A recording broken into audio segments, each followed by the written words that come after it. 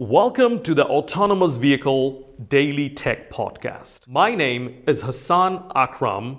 I am the host of the Autonomous Vehicle Safety and Security Podcast. This is my second podcast, and in this podcast, we will be broadcasting focused discussion on technical subject matter. Enjoy the podcast, and thank you so much for listening.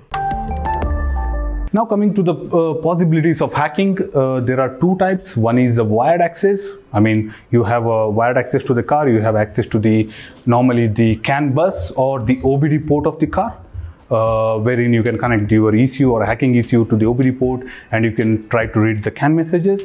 The second one is a remote access that is normally happens via Wi-Fi or a Bluetooth. If you are in a Bluetooth zone, then with the same frequency, or with the Wi-Fi, if you're in the same network, there are possibilities, and also with the GSM. So normally it's a wired and remote access, but in today's demo, we are more concentrating on the wired access. So we're going to talk about how we can get into the CAN bus of the car and try to read the CAN messages, and how we can alter to show our control over the car ECU.